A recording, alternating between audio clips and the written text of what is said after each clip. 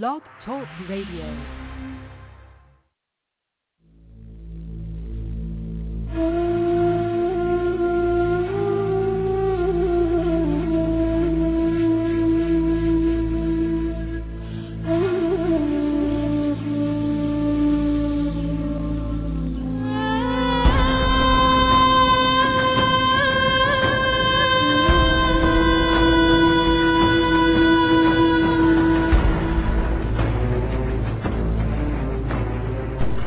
Planet X, Nibiru, megaquakes, nuclear war, martial law, New World Order, FEMA camps, guillotines, aliens, UFOs, fallen angels, Anunnaki.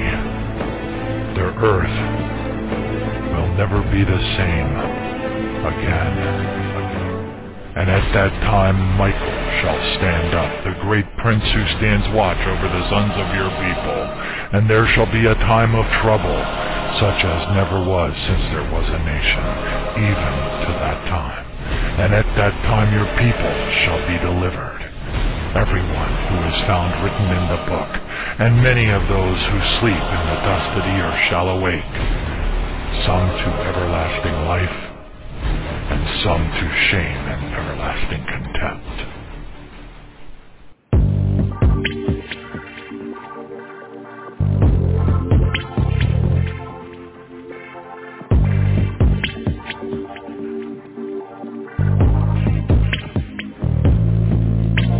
Alarms are ringing now. You really seem to hear. It's a minute before midnight. It's turning black. Can you hear me? Words from the Mount of Olives. The owls of Patmos too.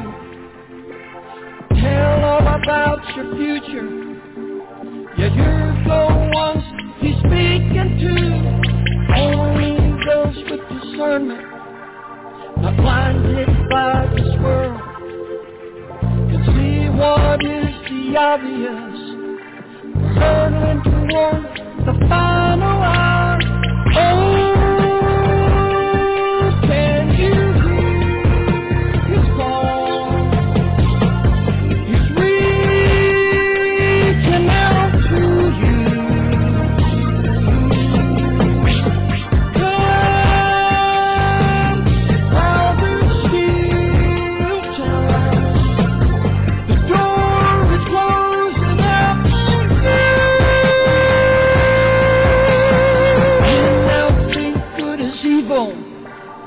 And say that evil is good.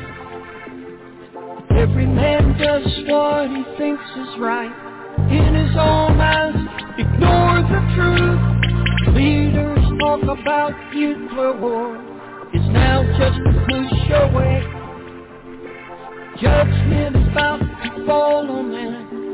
Only the just will stand the day. Men led by evil spirits, they come from the other side. Lead men to their destructive end. It's all written in His holy word. Oh, can you hear His call? He's reaching out to you.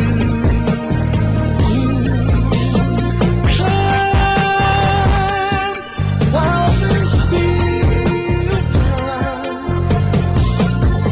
the door is closing up.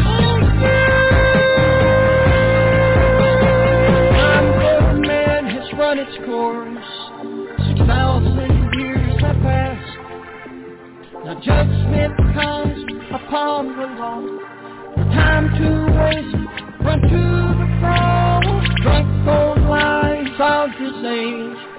Feel too smart to believe. Trade their future for their lust. Blinded by sin, they call you to join them. Fall into the order that Satan has designed.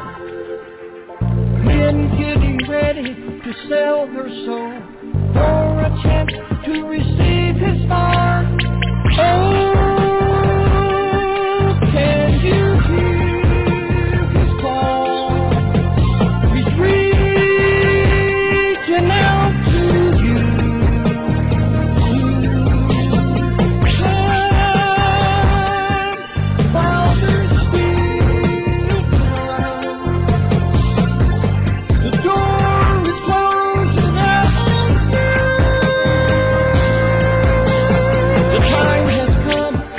and you must choose. Will it be eternal life, or will you choose to lose your soul as you disappear into the midnight?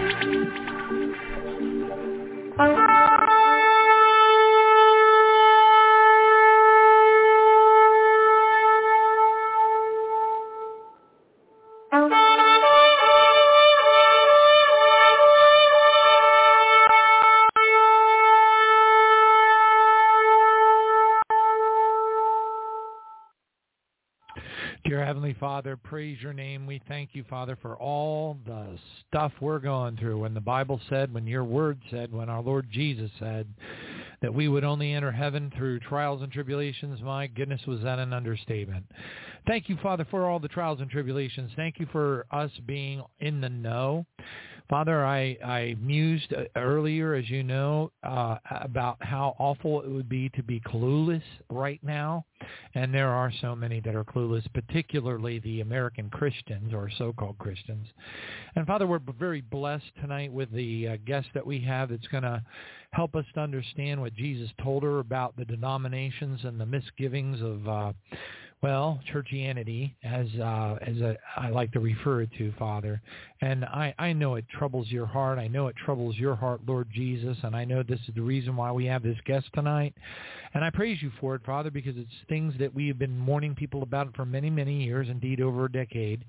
And Father, I also want to personally thank you for all of the very, very hard times that I'm having on my job right now, because it makes it a lot easier to write that letter that has to be written. And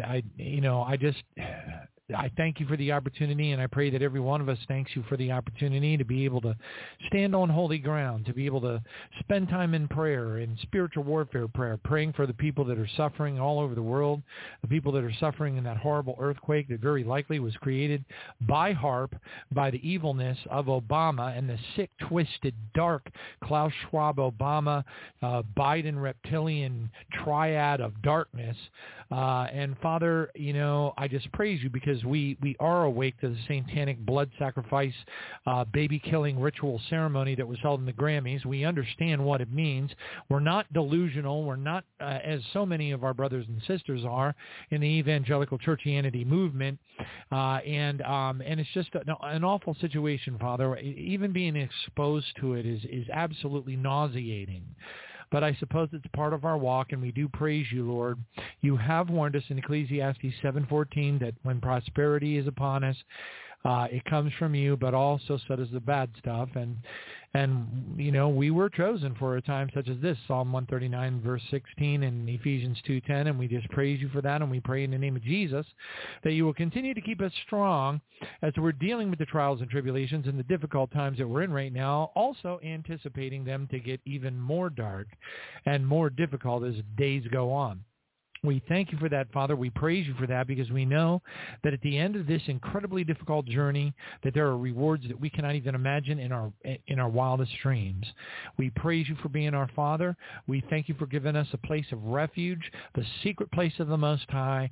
May we all wake up a little extra early each day and spend more time in the presence of our Lord Jesus. We praise you, Lord Jesus, for being the wind beneath our wings, lifting us up, giving us the strength to endure the things that we see happening around us, and also becoming excited about it, because it certainly indicates that the concept of imminence is very much real and relevant to the time that we're in right now.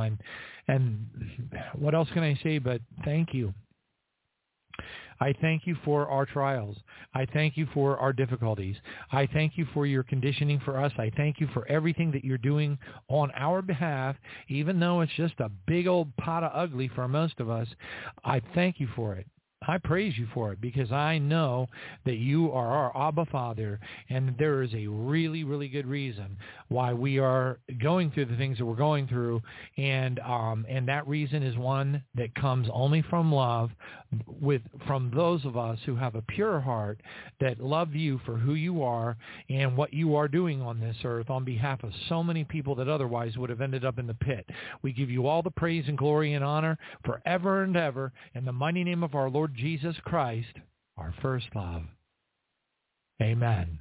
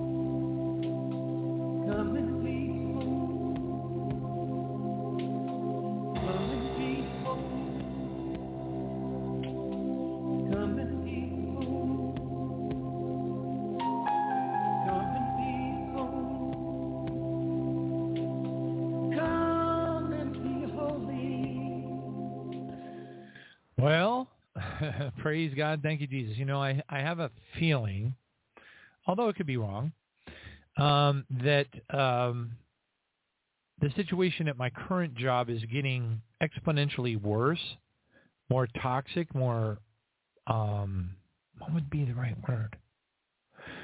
Intolerable or impossible to tolerate. I almost get the feeling that the Lord is allowing that to progress rapidly for me so that I don't have this guilt trip associated with the rapidity that I have to depart. Fortunately, I'm a regulatory expert, which is true, and I understand the jobs. I understand employment law and human resources and all the evil that goes behind that nonsense better than most of the people that actually do the work, because my job, a big part of my job has been to be sent out to really large multi-billion-dollar corporations.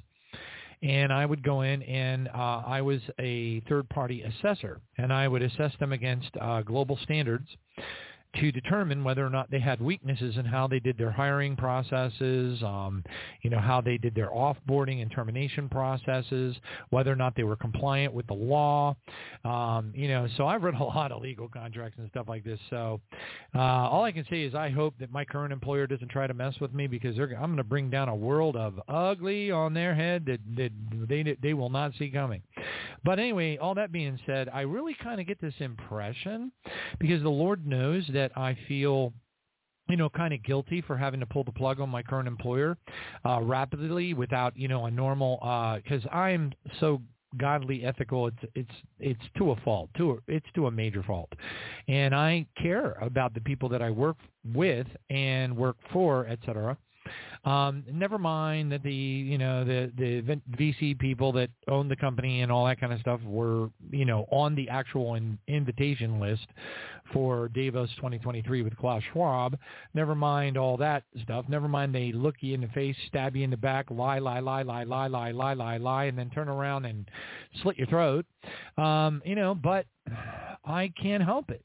The Lord, what happens, I think many of us know, praise God, is that over time, as we're praying for ourselves, physician, heal thyself, and, we're changing, and God is putting the love of Christ in our hearts for people and everyone around us. We start to pray even for those that we're working for. We pray that God will forgive those who are just, inherently evil in the way that they think about how they treat people and all the things, and it just changes you. And then when you become changed with that inside of you, you just can't help it. You want to help people. You inherently want to change. You want to help them. You don't want to hurt anybody. You don't want anybody to be unhappy. You want to make everybody happy as much as you possibly can. And it creates this conflict in our hearts because we're surrounded by so much evil, and we can't get through. Of course, that's another frustration area for many of us. We can't get through to the people that we're trying to get through. Many times it's a part of our family. Many times, it's just, such this, oh my gosh, wide array of individuals, personalities, members of our family, members of our family's families. And we're stuck like right smack dab in the middle of it all. And it is really hard. So when the scripture says difficult is the way that leads to life, boy, I'll tell you what, I've told people for 12 years now, almost 12 years, in July it'll be about 12, that the Bible is an enormous understatement. Okay, so when Jesus says things like, here, there will come a time when there, the people say, here Jesus, there Jesus, everywhere Jesus, he wasn't joking. As a matter of fact, you can take pretty much anything that's in the Bible, in my opinion, as particularly, in the New Testament. That's where I hang out, and anything that's in there guidance-wise, don't do this, don't do that, whatever the case is, you have to kind of like multiply it by, 10 in order for it to get through our thick, tiny little peanut brains, because I don't think we really relate to the magnitude of the warnings. I don't think we really relate to the magnitude of what is being told to us, and that endangers us in our walks, and that is why, predominantly, I believe, that the denominations, and I'm saying this in alignment, of course, it's being placed upon my heart, but nevertheless, it is also in alignment with the epiphany that was given and the Jesus experience that was given to our guest this evening. Okay, but it's a reality, and most of us know it. Churchianity is essentially a 8-lane freeway directly to hell. I mean, really, I don't mean, yes, I do mean to be terse. I want to be terse because I'm troubled deeply, and I think many of us are, by the reality that we are living in right now, whereby they can have an absolute 100% hyper satanic mock-up with dead bloody babies on the Grammy Awards, and then you've got these evangelical Christians out there sending emails to everybody going, oh look, brother blankety blank sent out this prophecy about an earthquake, look at what he said. And I'm like thinking to myself, what? Are you not paying attention at all? Are you so in love with your little list of prophets that are all deceived by the Seven Mountains mandate that it is very frustrating. And then on top of that, of course, I will advise the listening audience that I am about and am in the process of going through probably some of the worst 3 weeks of my life. In the next 3 weeks, it is going to be difficult, and words will not be able to describe it. Okay, today I had a day from the pit. Okay, hell, I don't know if you're aware of this, but Dante's Inferno was actually quite accurate. And hell is made up of many, many, many, many, many, many, many, many levels. Okay, so, we all imagined that the hell that was shown to Bill Weiss in 23 Minutes in Hell is the same hell that everybody else goes to, and that is not true. It has levels. But I will tell you this also. Interestingly, so does heaven. Okay, a lot of people don't believe that. I had that conversation with my sister, and I thought she was going to get a frying pan and chase me around the house. Okay, she just thinks Jesus is so full of love that everybody's going to go to heaven. And I'm like, no. But you know what? I've learned my lesson. Don't throw your pearls before. I don't want to use swine to describe my sister. She's a really good Christian and everything, but boy, is she thick. But anyway, both of them are. God bless them all. But anyway, so aren't we all? Are we not all a little bit thick in some areas, and we have challenges accepting certain things? That's why Jesus used to say all the time, if you can receive it, if you can receive it. Well, the answer is, no, you can't. Okay, let's just face it. The reality is that when Jesus would give us those warnings in the Scripture, those warnings were, the implication of those warnings were, you're not going to receive it. But the problem is that everybody thinks they're hearing from the Holy Spirit. So naturally, you get these folks out there that, sell you their little $39.95 DVD set about what, their exposition about this, that, and the other thing, and they're wrong. They're just flat out wrong. But they think that, and then, of course, oh, but he's a preacher and he's got this big following and he's set up, blah, blah, blah, and this, that, and the other thing. And no, that's just not how the kingdom works.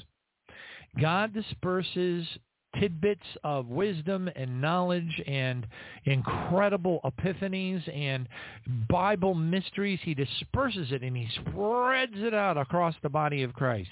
And if you're not, and he does cut a break to people who don't get stuff. He does. Because that's all captured in Luke 12. You can read about that in Luke 12, 46, 47, and 48. It's also captured in where Jesus said in Revelation chapter 3, in his report card for the church of Laodicea, I wish that you would either be cold or hot. But because you are lukewarm, I'm going to vomit you out of my mouth. And therein lies the problem. If you have Bibles sitting around your house and you're not reading them, get ready to be vomited. What exactly that means? Now, I know that Francis Chan actually believes that means being cast into hell. I do not believe that whatsoever. I believe that that is clearly an indication that you are in store to be cast into the Great Tribulation, which is captured in Revelation 2, verse 22. All right. And so what you can do is you can pull out little gems of wisdom out of the report cards of the 7 churches. But what you got to be careful of is don't be doing a verse-by-verse exposition and stuff, because you'll get so far into the weeds you won't be able to tell that you're even in a forest to begin with. Just keep it high level and understand that all 7 of those churches are applicable to all of us, period. If you start trying to decipher that and rip that apart and saying, oh, well, this is talking about the church from the 1500s and this is talking about this, and when you start doing that kind of stuff, you are robbing yourself of the spiritual harmony that God can bestow upon you. Call it whatever. It's a feeling. Spiritual understanding of the Scripture comes from a feeling that you can't describe. You feel it. You relate to it. You get it. You understand it. It becomes who you are. And then suddenly, if you read it enough, you start to see the harmony. It just blends beautifully. You got to understand that God sees things from the eternal realm. That Scripture is not pigeonholed into our crummy little lives here as men. Our lives here as men are a punishment for things that we were involved in during the Luciferian rebellion. All right, we are not here, okay, because we accidentally fell here into this cursed, evil, dark planet. Okay, it's not some kind of a boo-boo that God made. Okay, we're here for a reason. All right, and this has everything to do with the election process. It has everything to do with our pre-existence. It has everything to do with why Satan hid the concept of pre-existence in the Mormon church just on purpose, because he wanted to keep the rest of us from figuring it out. But guess what? We got one-upsmanship on him now. We know exactly what is going on. And what good does it do us? I'll tell you what it does. What it does is it puts us in the top 2% of the class. Okay, it doesn't mean that we're going to have a good life. It doesn't mean that we're going to have no trials and tribulations. It doesn't mean that, our walk will be any less difficult, but it definitely puts us in the running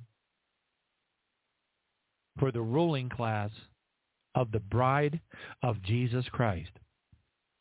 Because if you're not suffering for Jesus, and suffering comes in many different ways, it's a broad stroke of the pen. Okay, if you're not suffering for Jesus and you're not doing something with your talents, and read the parable of the talents and rewards, if you're not doing something, and that's something that's the really cool thing about God is that something can be so much, including a prayer ministry that you can do from your own home. You can be a shut-in. You can be stuck on a wheelchair, and you can do prayer, your own personal prayer ministry as a shut-in, and be eligible for fantastic rewards in heaven, because God absolutely adores those of us saints who put a lot of effort into praying for other people and praying for the lost across the world. It is one of the greatest things that we can do for the kingdom. In fact, it's probably our number one calling of all. Now, of course, along with that comes many other things like encouraging other people, giving until your bank account hurts, helping people, loving on them, telling them about Jesus. You don't hand $50 to a homeless person without telling them that money came from Jesus. Because you know what? It did. If you have it in your hands and you serve the living God, guess what? It came from Jesus. Like it or lump it, that's where it came from. The problem is that we oftentimes forget that the things that we do that are extraordinary, the things that we do that are unlike all the other people in the world, are ordained by God. Because the rest of them wouldn't think of giving $50 to a homeless person. They'd be too busy going, well, look at them. They have a cell phone, and look how new their sneakers look. That is Satan. The difference between that is that a proper, loving, Jesus-filled Christian doesn't care. We don't sit there and prejudge the individual and say, well, they'll just go spend it on a bottle of whiskey. That is not our job. We judge not that we be judged. We love until it hurts, and that is who we are. We are to be holy, without a blemish, or any such thing. Otherwise, guess what? We need more refining. I don't want to be here for more refining. Do you? Do you want to be in this place much longer? Really? I mean, think about the things that are happening around the world right now and how fast the mark of the beast is. I mean, the mark of the beast right now, the tentacles of the mark of the beast are moving in on us so fast, and nobody sees it. Like Glenn Beck, for example. He gets the ESG thing. He wrote the Global Reset book. He's coming up with a sequel. He understands it, and he's trying to coach people on how they can try to stop it by writing their senators and et cetera, and that kind of thing. But he really hasn't pieced it all together. He's never actually said this is that which will drive the mark of the beast. But it is. It's a fact. As a matter of fact, some of the things that I played on this show in audio bites, because of my finely tuned Twitter feed, thank you, Jesus, are things that nobody else in the world knows about. I've had people email me and say, please send me that bite from Tucker Carlson where he said this, that, and the other thing and blah, blah, blah, because I can't find it anywhere, this, that, and like that. Well, all I can say is I guess I got a job to do. I got it. I'm okay with it. It's all right. It's not an easy job. I praise God that I can share these things with you because that's my job. I mean, really, at the end of the day, other than helping people to see the alien problem and understanding the universe and the cosmology associated with our existence in the universe, understanding Luciferian rebellion, understanding why that we're here, understanding what our mission is, understanding our rewards, understanding the layout of heaven, understanding that that the outer darkness is not hell, understanding that all this stuff that's being preached in the church is wrong. And then on top of that, I'm just being full disclosure here. The situation that I'm in at work is, I warn people, I begged you for prayer. I believe that many of you are praying for me, and I thank Jesus for that. And I am in tears on my knees, beseeching and begging God to please pour out a tenfold blessing and anointing upon anybody that even mentions me in prayer. Thank you, Jesus. And I think that the only reason I'm still alive, frankly, is because of those prayers. And I pray for every other listener of the show, past, present, and future. Hallelujah. But anyway, the point is, things are dark, and they're getting a lot darker, and they're getting a lot darker a lot faster than I even imagined. And I have... there's a lot of people that have hope. I can tell you that there are lawmakers. I'm not going to name any names because it's kind of a waste of time, and here's why. Because they don't get it. They don't understand. It doesn't matter that Lauren Boebert, and I'm not picking on her, I like her a lot, but it doesn't matter that she said praise Jesus multiple times while she was running for her position in Congress in Colorado. It's irrelevant because the unfortunate part about it is she doesn't see the big picture. She does have a good heart. She wants to do good, but then again, she also poses for photographs with AR-15s in her hand, and she doesn't understand who Jesus is. And this is a serious problem. Christianity does not understand Jesus as a general rule. Now, there are parts of the world that do, okay, but oftentimes they are the parts that are under the greatest persecution. They couldn't get their hands on a gun if their life depended on it. The underground church that hides out in caves in the middle of the night in North Korea, those are the real Christians. Those are the ones who get it. Those are the ones who are putting their lives on the line, and those are the ones who are praying for the Christians in the United States of Babylon the Great. Because you know why?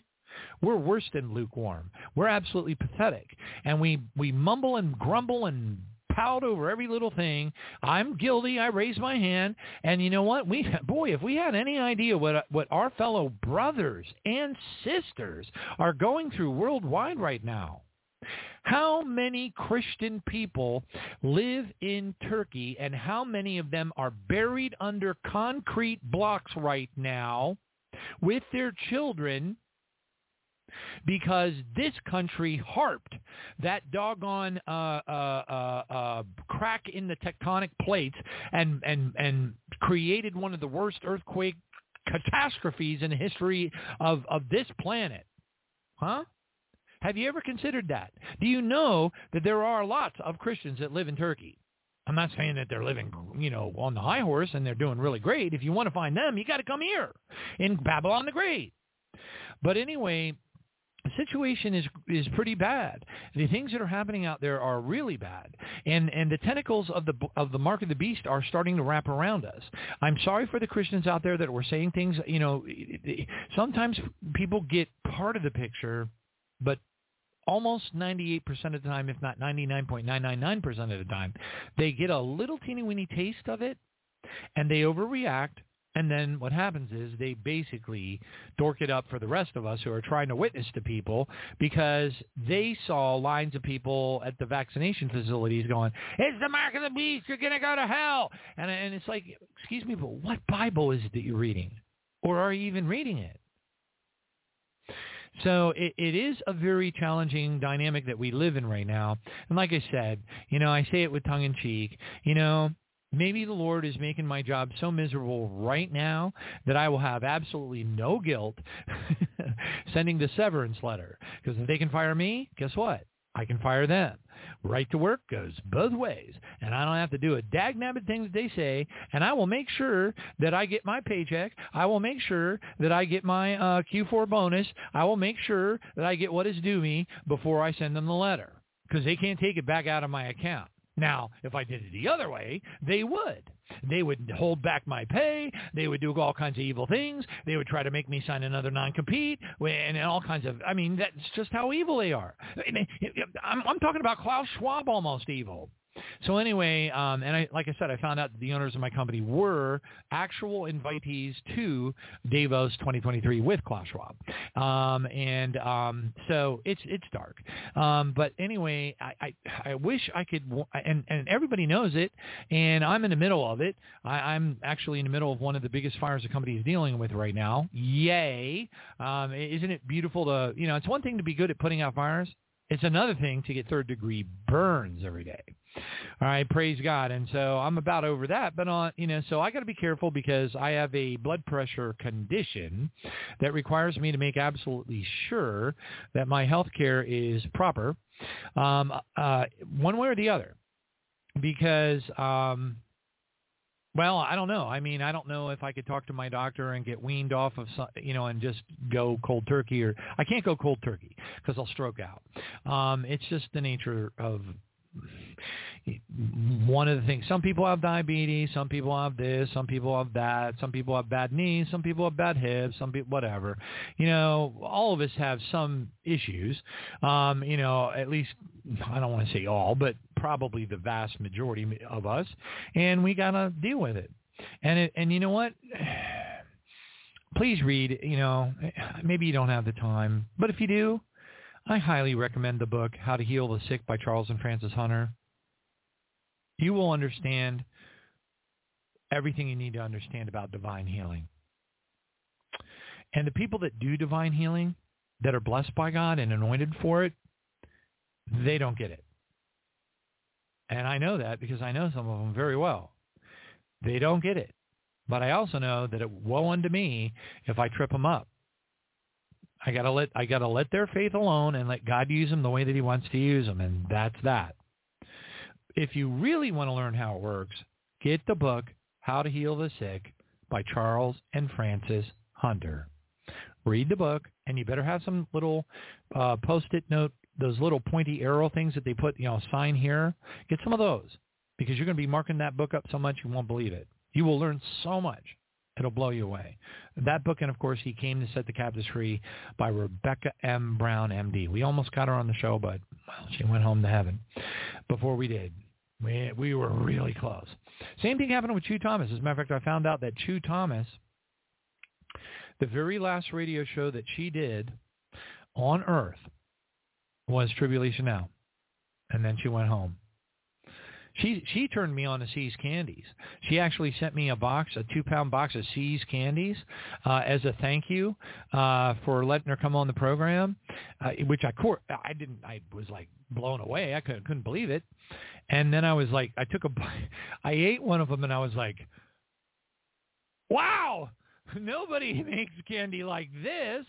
So anyway, but of course I'm on this whole keto thing and whatever, and 16/8 intermittent fast, and it's working real good. And that's great. Praise God. But anyway, today was crummy on steroids, and everybody knows the work environment is toxic. People are freaking out about their jobs. They're putting absolutely unreal, inhumane stress upon individuals, and then they want us to just be okay with it. I'm not okay with it. And anyway, I praise God that I am able to do the program, and that I do have a job. I praise God for the opportunity that I pray is a good opportunity, and I believe and I hope will be, because all I want to do is serve the Lord. That's all I ever wanted to do. All right, and then, in the last, since 2009. All right, praise God. So, so please do anticipate and expect that I will be a little terse as I am struggling through the trials and tribulations that I'll be struggling with between now and, if my estimation is right, probably until the end of this month. Okay, I don't know what that all means. I really don't. I thought today was going to be okay, but, things happen. All right, praise God. Thank you, Jesus. So anyway, I want to get on with the program because I got a lot of stuff to share with you tonight. I thank you, Brother Allen, for sending me that very kind email, and I relate to your sentiment. Brother Allen wanted me to, kind of reshuffle the guest calendar a little bit. And do more solo programs like I used to do back in 2011, etc. And because he felt in his heart that he was very blessed, and many other people have written me and asked me the same thing. Can you please do more solo shows? Can you please do more solo shows? Because the Lord has blessed me. He really has. And my testimony, I can't even put it into words, folks. I mean, it's just unbelievable. But the thing about it is there's so much. We're running out of time. There's so much that needs to get out there. Balancing it all out, managing all this stuff is superhuman. I mean that. It is superhuman. And if it wasn't for the help that I have from Sister Nancy, Sister Vera, Mary Lee, and Justin and other people that are helping me out, I don't know what I would do. I couldn't do it. There's no way I could do it. Today, was so bad. I was really not sure I was going to be able to even do the show at all. And I mean that. There was a period of about 45 minutes where I was working on a last-minute emergency Save the World PowerPoint that I was looking at the clock thinking there's just no way I can prepare for this program. And then I thought, well, maybe I'll just go on the program and chatter about whatever I feel about and put everything else on hold until Sunday night or whatever. I didn't really understand. But I knew that I was way OT on my job, and everybody's freaking out, and I'm sick of it. But I have a feeling that a lot of us are going to go through that. I've mentioned this years ago. I told people, if you are retired, if you have income coming in, or whatever the case is, and you're not on your knees praying for those of us who are in the workplace, shame on you. Shame on you. In the name of Jesus, I shame you. Okay, that is absolutely not okay. And I've got plenty of scriptures to prove it. All right? God absolutely demands us to pray for one another. I have shared the scriptures, and it is a reality. And I spend a lot of time praying for you, and I always hope that people take the time to pray for me as well. And I know that people do, and I need it. I need it a lot. Okay, anyway, especially this month. All right, praise God. Thank you, Jesus. So anyways, on that note, looking at the time, the guest that we're having on tonight, she doesn't understand how we work on this program because, we don't really do a very good job of communicating how it works because, quite frankly, it just doesn't go into an email very well. What it causes is the guests to feel like they don't understand. They're confused. If we try to explain that I might run over time, that I'll done, all that kind of thing, all it does is it explodes into this. The guest starts asking questions. Can I meet with Johnny? Can I have a phone call with him? I need to talk it over. And I'm like, I'm trying to save my life. I'm trying to keep myself from stroking out because I want to lose my health care and keep a roof over my head and all these other things. And God bless the sweet guests. They're just going, oh, no, well, if this is happening and that is happening, I need to talk to Johnny personally. I need to have a phone call. And I'm like going, God, Lord Jesus, please send angels, something, anything. And so, we've kind of learned through the School of Hard Knocks what we can say and what we can't say. And this guest is, this is a blessing, a powerful blessing to have her join us tonight. Hallelujah.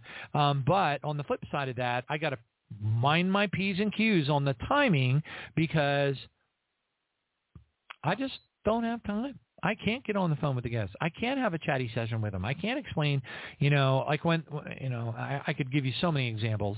When I went on the phone with Daniel Ott on Daniel Ott AM, he communicated with me. I forget exactly how. I don't know if it was over email or how, but he said, I just want you to know that sometimes when I'm doing the news, I go overtime on the news, and you might be sitting in a queue listening to the program for 10 or 15 minutes longer than the scheduled appearance time. I just want you to know that. Now, like I said, I don't remember how he told me, but he did, and I was glad that he did because I wouldn't have understood. I'd have been sitting in the queue going, wait a minute, I'm supposed to go on at 8. What's going on here? Anyway, in respect for that dynamic, which is clearly in play tonight, and also I got to get this information out to you. Kids, I'm sorry, but I'm going to let you down.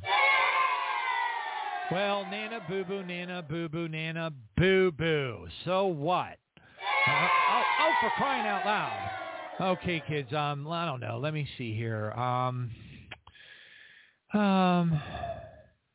I don't know. Let me see. No, you know what? I'm maybe one. All right. Are you guys going to be okay with just one joke? All right. All right, kids. How do you make 7 an even number? You take away the S. All right, all you math majors out there, what do you think? Okay, that works for me. All right, and off we go into the news. Ladies and gentlemen, thank you, Jesus. May I have your attention, please? It's not normal. It's just wrong. It's not normal. This is disturbing. Game over.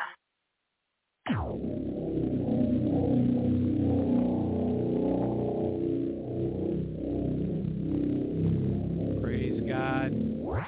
All right, praise God. Thank you, Jesus. So I'm going to bring up this. Oh, wait a minute. I got to check this little flippy switch. I got to bend over and do like a twister thing here. I'm too old for this.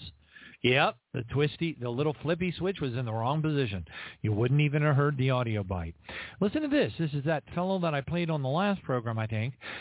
He goes by the name Chris Sky.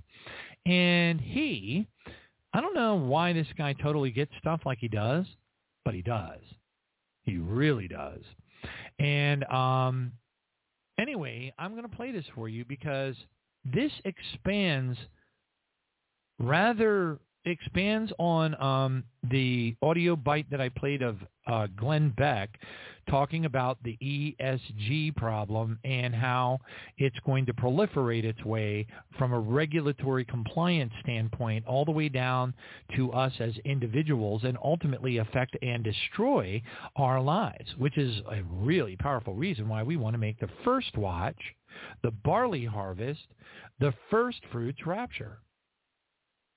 Because those who don't make that first fruits rapture, well, they're going to have to go through the horror associated with it, with what this man, Chris Sky, is about to tell you about. And I'm going to play it now because he expands very eloquently. Now, I don't know if he cusses or not.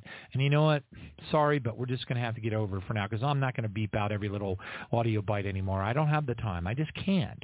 All right? I just don't remember.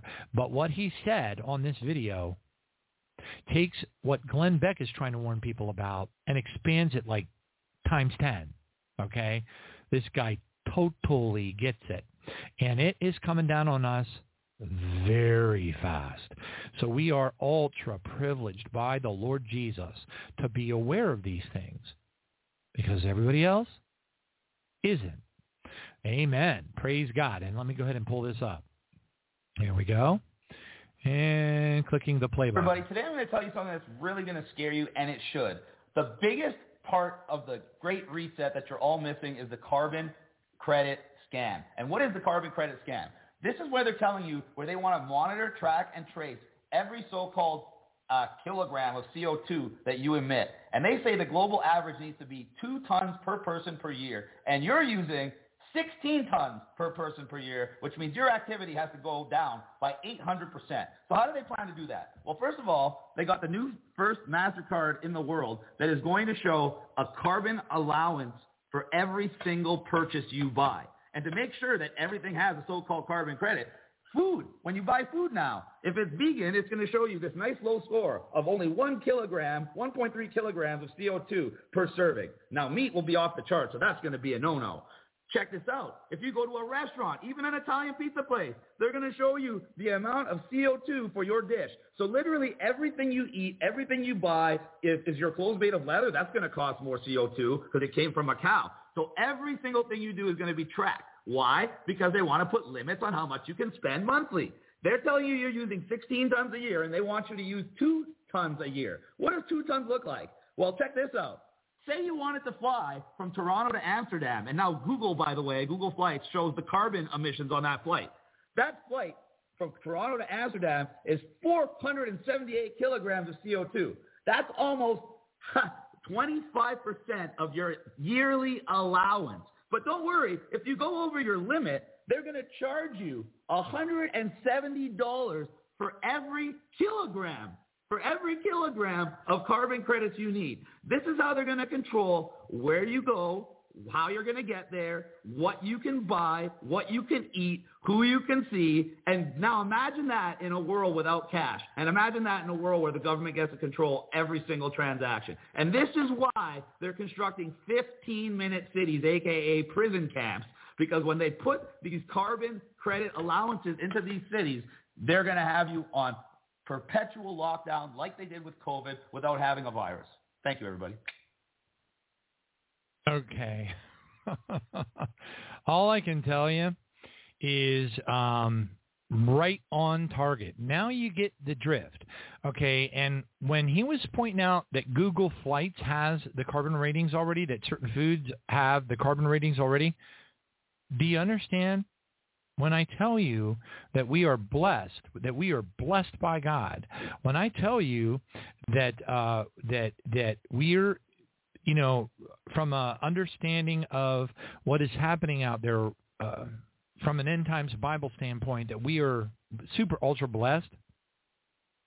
Can you imagine how many do you think in the evangelical church across the United States of America and Babylon the Great? How many people know that? I would say big fat zero, really. All right. Anyway, there may be some, but I would say in a congregation of 500, you might find one or two people that even heard the term. Now, you might say, well, that all sounds really spooky and scary and all that kind of stuff, but how are they going to ultimately make it touch your bank account? Let's listen. Here's Tucker Carlson interviewing a woman who is an expert on the global credit scoring system and CBDC, which is the new coming digital currency. It's pretty scary stuff. Here we go. As the financial system gets more controlling and more invasive, it's a little bit like bringing up a corral around us. And CBDCs, central bank digital currencies, and vaccine passports or digital IDs are sort of the last shutting of the gate. It's hard for many people to imagine the risks here because we're so used to living with financial transaction freedom, and we don't understand that when this gate closes on us, we literally will be sitting in a system where the central banks believe that our assets belong to them, and they can dictate where we can spend money and what we can spend money on. The important thing to understand is central bank digital currencies are not currencies. It's a financial transaction control grid, and it gives the ability for the central bankers, and they've said this publicly, the ability to not only set the rules centrally, but enforce the rules centrally. If you don't behave, you can have your money turned off. So if you've enjoyed liberty, it's very hard to perceive this iceberg before you hit it. And that's why it's so important, and I commend you for talking about CBDCs. We need to not let the propaganda persuade us that, one, this is convenient, or two, that we need this, or three, not only the dangers of CBDCs, but the opportunities if we start to reverse financial tyranny. That was an excerpt from Tucker Carlson. All right. So are you picking up on these things? Are you seeing how God has blessed us? Would you rather be ignorant of this stuff? I wouldn't. Anyway, I've made my point. I hope that you are learning, you are being edified, that you understand that while the rest of the world is sitting around doing what they're doing, going to church, whatever, we're learning just how deep we are into the very, very end. Okay? This is real important stuff, folks. All right, for the first time in the existence of this country, to the best of my knowledge, although that's not saying much, during the State of the Union address last night, anybody who was able to prevent themselves from vomiting all over themselves while they were watching the reptilian and the black witch, Kamala Harris and Biden, lie, and lie again. It erupted into, I've never seen anything like this. I've seen it in countries, in parliaments, in other countries where they would they would jump over chairs and start fist fighting and stuff. That is almost, it was almost that bad during the State of the Union. So anyway, so let me go ahead and play this bit, and then we'll move on because there's so much more. It's just so much fun. Thank you, Jesus. Here we go. They pay their fair share. Some Republicans want Medicare and Social Security to sunset. I'm not saying it's the majority. Let me give you, anybody who doubts it, contact my office. I'll give you a copy. I'll give you a copy of the proposal. That means Congress doesn't vote. Well, I'm glad to see you. No, I tell you, I enjoy conversion. It means if Congress doesn't keep the programs the way they are, they'd go away. Other Republicans say. I have to stop it because, for obvious reasons. I'm so glad I didn't watch it. Anyway, praise God. Thank you, Jesus. Charisma News reports, praise the Lord, that satanic worship headlines the Grammys. It was worse than satanic worship, people, please. I know why God through my journey, had me study satanic rituals. I know and understand what goes on in them, and there are things that you can't unsee, there are things that you can't unhear, and there are things that, now you can pray, and eventually the Lord will, I don't know, wash a little bit of it away from you, and you'll be able to be okay, a little bit better off, and you won't think about it, and fiery darts won't affect you negatively in regard to it. But if you've gone through the learning experience that I have, which was extremely it was like double PhDs in the subject. I mean, today I get people who will email me and they'll send me like satanic, holiday calendars, and I'm like, what are you doing reading that stuff? Get away from it. You need to read the Bible, But anyway, but I have a different job than, others. And so, the event that happened at the Grammys, I had a good friend, prior guest, and we were talking on the show, and he was like, that was the most ridiculous thing I ever saw. And I said, brother, you totally don't get it. You don't get it. That was live, absolute, real, satanic, sex magic, and blood sacrifice happening on the stage in front of the whole entire world in the middle of the Grammys, and it was absolutely unacceptable. It was the biggest middle finger that they could have held up in front of Jesus that the world has ever seen. Okay? They had blood-covered babies, like sewn into their outfits while they were doing all their ambulating around the stage. It was sickening, and people did not get how sickening it was, and it troubles me greatly, as it ought. So anyway, so people are still walking around there in their Seven Mountains fog, thinking that, one of their little Seven Mountains things, that Jesus is going to take over Hollywood. And I'm like, you can't be helped. The satanic takeover of your brain is so thorough. So all we can do, and I don't mean this, as like a last-ditch effort, what we ought to be doing is we got to start praying for our brothers and sisters in this country. Because let me tell you something, folks. They are sitting ducks. They are just sitting ducks. All right, praise God. Thank you, Jesus. Next one up. Glory to God. Listen to this. This is a Tucker Carlson bit. Now, if he had... I'm just going to play that. Okay, here we go. They're so shameless about this. They don't even care. Tonight's transgender Satanism brought to you by Pfizer. Inject their products into your body. So great. Chadwick Moore, awesome to see you tonight. They're so shameless about this. They don't even care. All right. So I'd like 15 minutes with Tucker. Not on the show live. I'd just like to sit down with a Mick Ultra and tell him the rest of the story. All right, praise God. Thank you, Jesus. Next one up. Euronews reports that the earthquake death toll has passed 7,000 as a race to find survivors stretches deep into the night. I don't know if you're aware of this or not, but the earthquake was so impactful on Turkey that there were concrete buildings 8, 10 stories high 6, 7, 10, 12 hours after the quake collapsed to the ground with everybody inside of it, including children, including Christians. Make no mistake, there are a lot of Christians that are in Turkey. There were a lot of Christians that were in Syria, and it was one of the reasons why this country created ISIS so that we could go ahead under the guise of ISIS and behead what? Christians.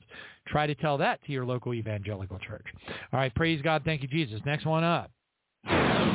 Gateway Pundit reports estimates are now up to 20,000 dead in the Turkey quake. 5,600 buildings and ancient castles have collapsed. All right, now I'm going to play this for you, but this next one, Turkey rejects NATO expansion, and they said, we know what you have done. We know what you have done. This particular Turkish parliamentarian, member of the government, really. I'm going to read to you. Now, you're going to hear him talking in Turkish, whatever. All right. Now, I'm going to read to you what he is saying. And I'm going to translate right now for you. What he's saying is we know that you Americans caused this earthquake. We know it. Oh, and don't forget about all the nuclear bombs at the in what is it, in Sirlet or whatever Air Force base that we have inside of Turkey. You can call that game over. All right, here we go. Listen to this. I'm going to try to adjust the volume so I can read the subtitles because they know. They know. Amerikan Büyükelçisi'ne buradan söylüyorum. Okay, hold on a second. Hangi gazeteci? I got to adjust the volume down.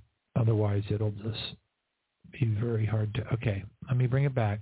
I say to the American ambassador from here, I know which journalist you wrote to get your dirty hands off of Turkey. I tell you very clearly, get your dirty hands off of Turkey. I know clearly what you have done, what steps you have taken, and how you want to confuse Turkey. Get your dirty hands. Get your dirty hands, those grinning, masked faces, away from Turkey. This is clear here. Those grinning masked faces away from Turkey. Okay. Hopefully you were able to hear my attempt to read what he was actually saying. They know. They know. They know. All right. All right, praise God. Thank you, Jesus. Hold on a second. I'm looking at the time. Okay, and Sister, hold on a second. I got to move my thing here. Yeah, Sister Kim, please hang in there for us. I just got a few more headlines I want to get out, and we're going to bring you on live. Thank you for being so patient. Hang in there for us. Praise God.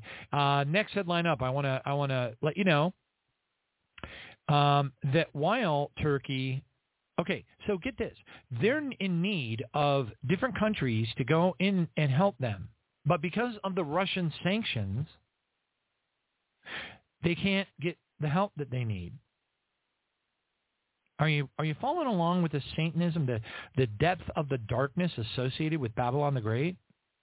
Do you understand now why God is going to level this country from sea to shining sea with nuclear weapons launched by no other than Russia? Russia is going to, by God's command, burn this country to a cinder. Revelation 18. It is this country. Make no mistake. All right.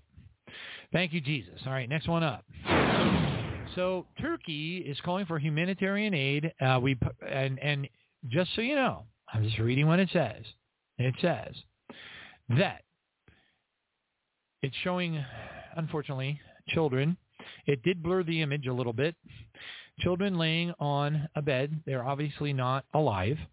And the Ukrainians are saying, we must oppose this distraction because we need aid to Ukraine instead. We cannot allow any sympathy for the Turk roaches. Okay? That is a direct statement out of the people that are managing the Ukraine situation. They are filthy. They are Nazis. They are evil at the level that Biden is, at the level that Obama is, at the level that Klaus Schwab is. Okay, folks, we have crossed the line here. God is not stopping these things. Tick-tock. Tick-tock. Praise God. All right, now, next one up. All right, I'm just going to let you know about this because I am not going to play the audio. The audio overlay is inappropriate. I will tell you what the text is that surrounds it. The text is, Ukrainians arc weapons onto Russian soldiers. It's an unpunished war crime. Now, let me tell you something. It's not alleged. It's exactly what they're doing. They're using drones. They're taking chemical weapons that they've stolen out of the chemical labs that Hunter Biden's laptop and was supporting through Biden, through Obama, through the Antichrist, through all the evil that is running this world, and now they are dropping them directly on. And let me tell you something. You do not want to see any human being writhing and convulsing because they have been attacked by chemical weapons. It is something that you do not want to see. Thank me later. I'm just letting you know. But I'm not going to play the video. I'm not going to play the soundtrack. All right, next one up. Hallelujah. Next one up. Praise God. Russia Today reports, actually this is Sputnik, Ukrainian forces are using drones. Drone-dropped chemical weapons in Donbass, DPR chief says. And I can tell you that's a fact because I saw it. All right, praise God. Next one up. Russia Today reports world is heading into a wider war, according to the United Nations chief. And I could sit here and read you the whole thing and all the stuff that he said, but let me tell you something, folks. I spend hours and hours and hours listening to these reports, listening to the testimonies, listening to redacted news, listening to General Douglas McGregor, listening to Scott Ritter, listening to Judge Napolitano. I am doing the work for you, on top of my fun job. Hallelujah. Thank you, Jesus. All right, next one up. End Times headlines. Reports fire breaks out in New Zealand's largest egg farm, killing 75,000 hens amidst a national shortage. Anybody surprised? Anybody think that these are not intentional arsons? I'm so glad I'm not seeing anybody raise their hands, because if I were, well, shame on you then. All right, praise God. Next one up. This report was on Twitter. Many have found that Purina chicken feed stopped their chickens from laying eggs. They switched food brands and the eggs came back. The parent company of Purina is Land O'Lakes, whose CEO is named Beth Ford. You know which board of directors she got voted to serve on in 2021? BlackRock. Next one up. Another one. If they poison humans with flawed vaccines, just imagine what they will do to the chicken and livestock with vaccines, especially when one of the world's number one producers of animal vaccines, Zoetis, which is being spun off by Pfizer, a 2013 spinoff from Pfizer, whose CEO is Kristen Peck, sits on the board of BlackRock. Next one up, Project Veritas leaks documents that they got a hold of from the inside of Pfizer, and they're telling everybody inside the company, watch out, because you're going to be assaulted by Project Veritas, and whatever you do, don't say anything about Jordan, because he still works here, and we're trying to hide all that information from everybody, so if you want to keep your jobs, you better be quiet. And Veritas got a copy of the letter. Nice move. Praise God. Thank you, Jesus. Hallelujah. Next one up. European reps announced that they are going after Pfizer. Here, I'll play this a little bit. Won't play much because I want to get Kim on the program as quickly as possible. But this is hot. Governments, especially in the Western democracies, did to infringe on people's rights, to take away their freedom, to lock them in their homes, imposing curfews. All of this was based on that gigantic lie. All right, and so that is a consortium of European diplomats that are getting ready to go after those who they can't touch. Let's just be frank. All right, I've got another audio bite here that talks about, after many years of being fed up with the policies coming out of Portland, Oregon, over 30% of the counties in Oregon have voted to actually secede. Remember that Dimitri Duduman saw that the United States erupts into civil war from the central part of the country, and then it expands outward. We are heading that way. Gangbusters. Tick-tock. Hallelujah. Next one up. Italy, they warned about an internet collapse. 80% of Italy has lost connectivity, just gathered thousands of servers globally. They have been targeted in a ransomware attack. Hello, Klaus Schwab, are you paying attention? We're listening to you. Wuhan collaborator EcoHealth Alliance gets a fresh $3.3 million grant from the Department of Defense at the Pentagram. I'm sorry, did I say the Pentagram? I meant the Pentagon. Oh, they're so similar, I get so confused. Another seafood processing plant goes up in violent blaze. It's a total loss. But I'm sure it was just an accident. Oh, no. I'm sure it was not an accident. And on that note, praise God, we're going to bring on Sister Kim Keel for a powerful and very relevant and timely testimony that everybody needs to hear. Here we go. Glory to Jesus right now.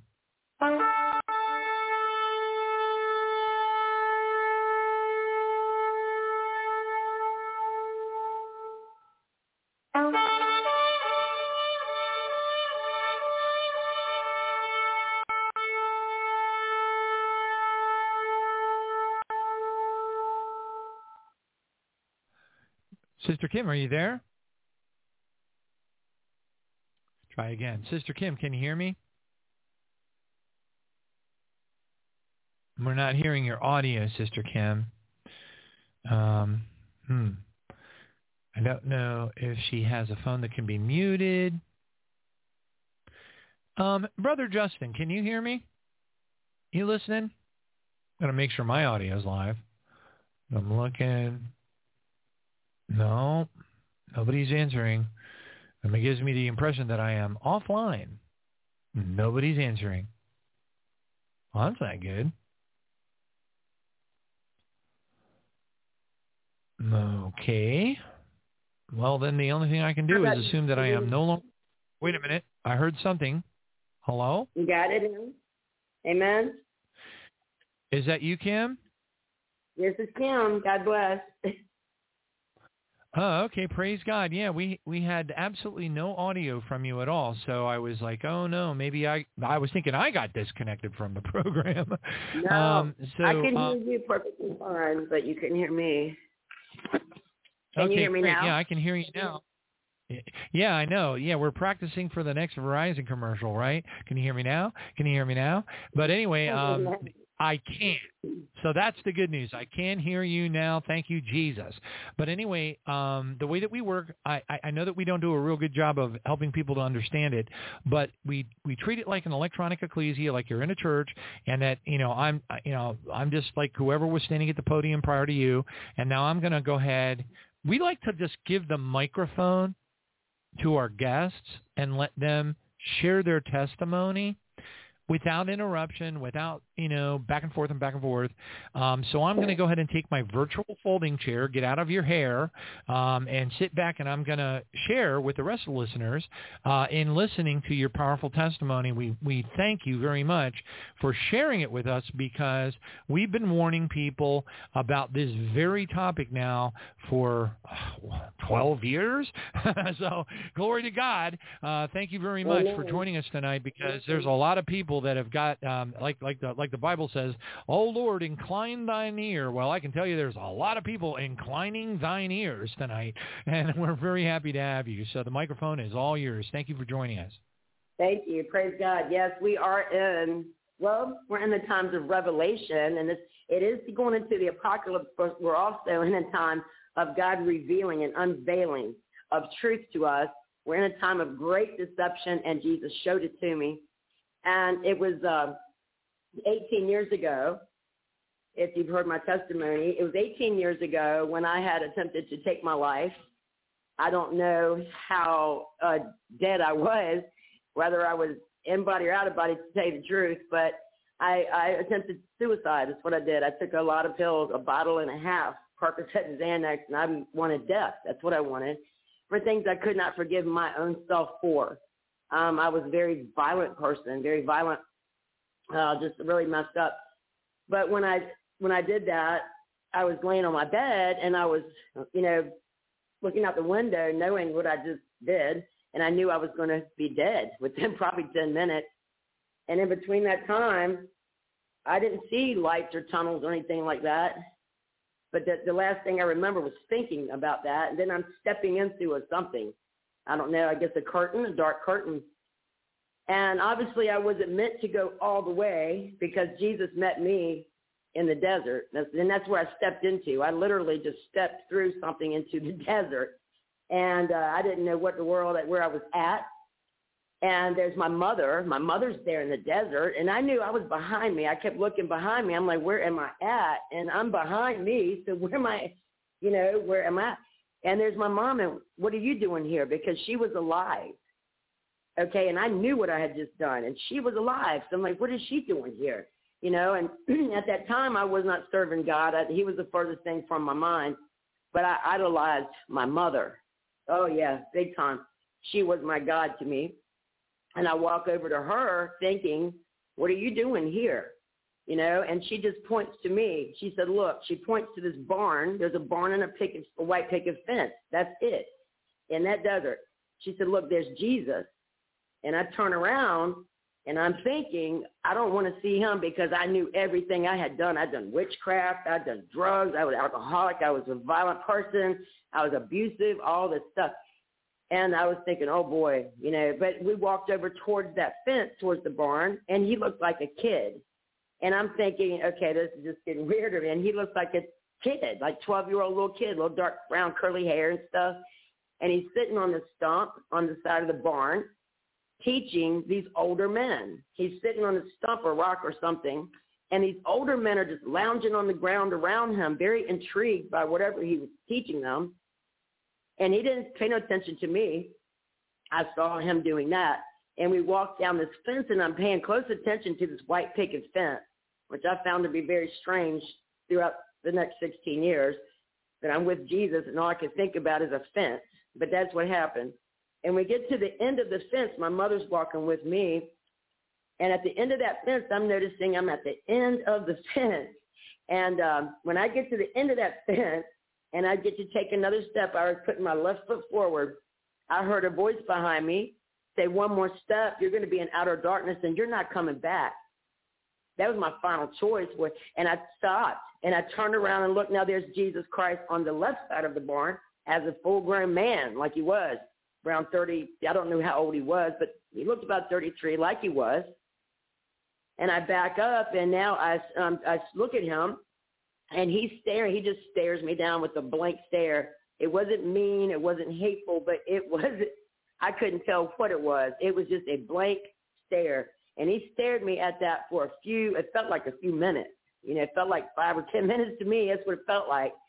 And when he did that, I was just thinking everything I ever done was running through my brain, all the bad stuff in the flash. I could remember it all.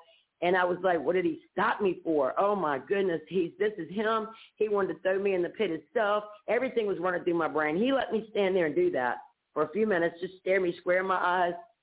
And then it's like, he didn't say this, but it's like he said, okay, Kim, that's enough. He nodded his head down because he's a little taller than me. And he smiled this beautiful smile, and he reached his hand across that fence and laid it on my left shoulder. Now, that was when I got blown away. I wasn't blown away by turning around seeing him. When I turned around, I knew him. I don't remember it. I knew him so well, I didn't even think about it. I knew I disappointed him. I knew that. So it wasn't like turning around and seeing a stranger. It was turn around saying, oh, I have disappointed him so bad. But, that's when my mouth hit the floor, when he put his hand on my shoulder. And he said, and that beautiful smile, and he said, I forgive you. He said, you're going to teach the people my word. Now, here's where it went to Crazyville again, because I didn't even know what the word was, what word, and I didn't know how I was going to teach anything. I did not have no idea what he was talking about. And then he goes on to tell me, he says, my own people do not know my word, and they don't know how to hear me. He said, my people don't know what it means to believe. My people don't know what it means to be baptized in the water. Well, I did not know then either, okay? And he got really close to me. He stayed on that side of the fence the whole time, and I on the other side the entire time. Fence between us the whole time. He leaned over that fence real close. He got very close to my face, and he did his eyebrows up kind of funny. He said, some will listen, some will not. Well, I didn't understand. I understand all this now. I didn't know what the world he did that for. He showed me. He told me. Well, let's back up. He showed me. When he had his hand on my shoulder, he let me feel it. I feel it, and I saw it through his eyes, and I felt it. I was there in it. He let me feel this horrific, wailing pain. Not like we have on this earth. We can have some horrible stuff happen to us on this earth, in this physical body, man. But this was deeper. This was something we don't feel. It was a horrific, wailing pain, and I knew that was from him. That's what he feels.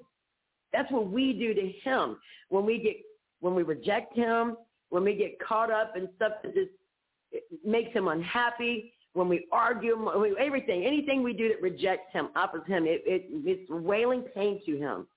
And then he let me feel it and switched to this intense, powerful love. And I knew it wasn't like when you think of God's love, you don't know, you think of power, you think of electricity. And no, it won't like that. I can't explain it to you. It wasn't anything we can experience here on this earth. It was a love that was pure. It was pure and it was powerful. And I knew, it just came there, I knew it was a little bit. But for me, it was, if I had any more of it, I knew I would have internal combustion and I'd explode. But I also knew he's got so much more. He can't let me feel all of it. I knew I'd blow up. And he looked his head out to the left, and I was looking out and I said, what's he looking at? To myself. And I turned around to the right, and I said, oh, he's looking out into the world. He feels this way about every single individual person he loves like that. And I knew that. Okay? And then he told me, he showed me over here, there's men that, I don't know if they were angels. I don't know. I didn't see anything bright and shiny. And for me, he had a white robe on, but it wasn't glistening for me. He had a type of little rope around it. He looked like a humble servant. That's how I saw him. Okay? And these men, they just look like men. But they were the ones that were sitting around his feet. Now they're over here in the front of the barn, sitting in the dust. That's what it was, dust. And God is still to this day revealing this. I'm still in the barn to this day, right now. He's revealing. I'm experiencing it. I'm actually living all this out right now. So my mind is more blown about my life right now than when this happened 18 years ago, because I understand it now. But these men were sitting in a little circle, and they had a Bible in their hand. They was trying to understand it. They were talking amongst each other, and they didn't have a clue. What do you think this means? What do you think this means? And Jesus said, they're trying to understand my word without the Holy Spirit, without the help of the Holy Spirit. And I saw them raise their hands. They unanimously voted. And he said, there went destructive doctrines throughout the generations. It's not my word. Not my word. Well, I heard him very clear. I didn't know what I was going to do with this. I have 2 weeks into the 8th grade education. I don't even spell words that good. And I did not know what I was supposed to do with any of this stuff at all. Okay. So he was telling me, excuse me, he said, like I told you, my own people, not just the people, my own people do not know my word, and they don't know how to hear me.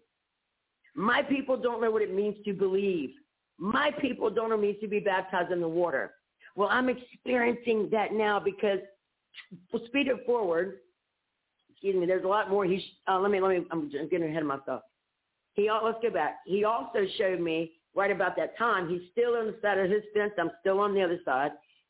I don't know what this thing was. The thing appeared right in front of us that we looked over, maybe some kind of a wall. I don't know what it was. But there was Adam and Eve down there, and they was eating fruit. He was showing me sin going into the womb, being birthed out of the womb. He was showing me taintedness. I don't want to get into that too much. But taintedness, the reason why we must be born again, purified, sanctified, washed, reborn, all that is really, really, really serious, that we abide in Jesus and we keep the Holy Spirit switch in us flipped on. Very, very urgent. To the right of them was these beautiful, this is where it gets weird, but I can't help it. These were these beautiful looking, reptile looking, humanoid looking things. They were beautiful. They weren't scary. They were beautiful. They were majestic. They were beautiful. I mean, you would have drawn to them like a magnet. And I was like, what in the world? I didn't know what that was. He was showing me great deception. He was showing me deception, y'all. Deception is all over the place. He told me, he said, I have no part. Now, this is what he said. I have no part of religion or denomination. Okay, now remind you, when this happened 18 years ago, it was like he was showing me a parable. Jesus speaks to you, in fact, when he was here on the earth, he would talk to you with things you could see with your eyes, things you could recognize so you get a deeper understanding. But sometimes God will show you things or tell you things, whatever, that you may not understand what he's talking about or what he showed you that for. So what you do, you keep abiding in him. You keep obeying him. Obey him, y'all, big time. Love him enough to obey him. That's the outward statement of your faith. He'll bless you for it. That's what he'll do. And when you abide in him, keep going, keep going, keep going. He will reveal when he's ready. He'll teach you. It's about his timing. Forget your will, his will. A lot of people ask me, I wish I knew what God's will was for my life. And I say, well, you're asking the wrong question off the get-go. That's the wrong question. Forget yourself right now. God, what is your will? What is your will, God? Go for God's will. Always God first, y'all. What is your will? Your personality, your character, your ways, all that. You want to know God. And when you get in that word of God and you are studying it, which he showed me, Jesus did, a very specific way to study this word. And I'm telling you what, it works. It works. He's teaching me like nobody teaches me. I don't listen to anybody. And I'm not trying to be prideful. I'm not. The reason why I don't listen to anybody is because Jesus told me my own people don't know my word. They've got so much of this scripture wrong, so much of it wrong, y'all. But Jesus is revealing. He's peeling the eyes off. And when he peels the eyes off, you'll see it. You'll see it. He's opening people's understanding to his word. And he'll do that to you. He'll do it to everybody. He's no respecter of persons. He would, because Satan is out here, y'all. He's infiltrated many, many, many churches. He's sitting behind many, many pulpits with a Bible in his hand, with a nice suit and tie on, with a beautiful dress, with a Bible in his hand, with stained glass windows, beautiful choir, but he's not teaching God's word. The shepherds, some of the shepherds, are not feeding their flock. Their flocks don't know what it means to be baptized in the water, okay? Some of it is the flock's fault, okay? We should be digging in. My people God brings here for me to teach. I'm like, don't just sit here and listen to me. Pick up your Bible and study look for it yourself, because nobody can reveal anything to you but the Holy Spirit, period. Okay, but if you don't get up and get that Bible in your hand and spend some time on your knees with God, then you won't understand. You'll fall into this deception. This time of great deception, the Lord told me it's not an alien invasion, although it's something weird like that may come on down the line of delusion, demons and fallen angels, and we can get really weird here, but there you go, it's true. But the great deception is happening right now in the church. Satan don't care, y'all, if you read the Bible. He don't care. All the merrier if you do read it. But what he don't want is you to obey it. He don't want you to obey it because the Lord showed me how we are his heart, every one of us. We are God's heart, not metaphorically. We are his heart. And you can understand that because look what he came to do for us, to die for us, to walk in this sinful world for us. He did that for me and you. That's what he did it for, not just for me, for you. He did it for all of us. We are his heart. But here comes Satan pouring some asphalt on the hardened people's hearts up, confusing them up. You don't have to be confused. You don't have to be deceived either. Because when you decide, I want this relationship with Jesus Christ, and we're all part of his army. We are the last generation. We are it, y'all. We are watching this stuff go down right now. We're in it. You don't have to be confused. You ain't got to walk in it. You just got to say, Jesus, I want to know you. God, give me wisdom of your word. Teach me. You do it. Teach me. And you get in that Bible and you dissect it, y'all. It's very important. Don't just read it.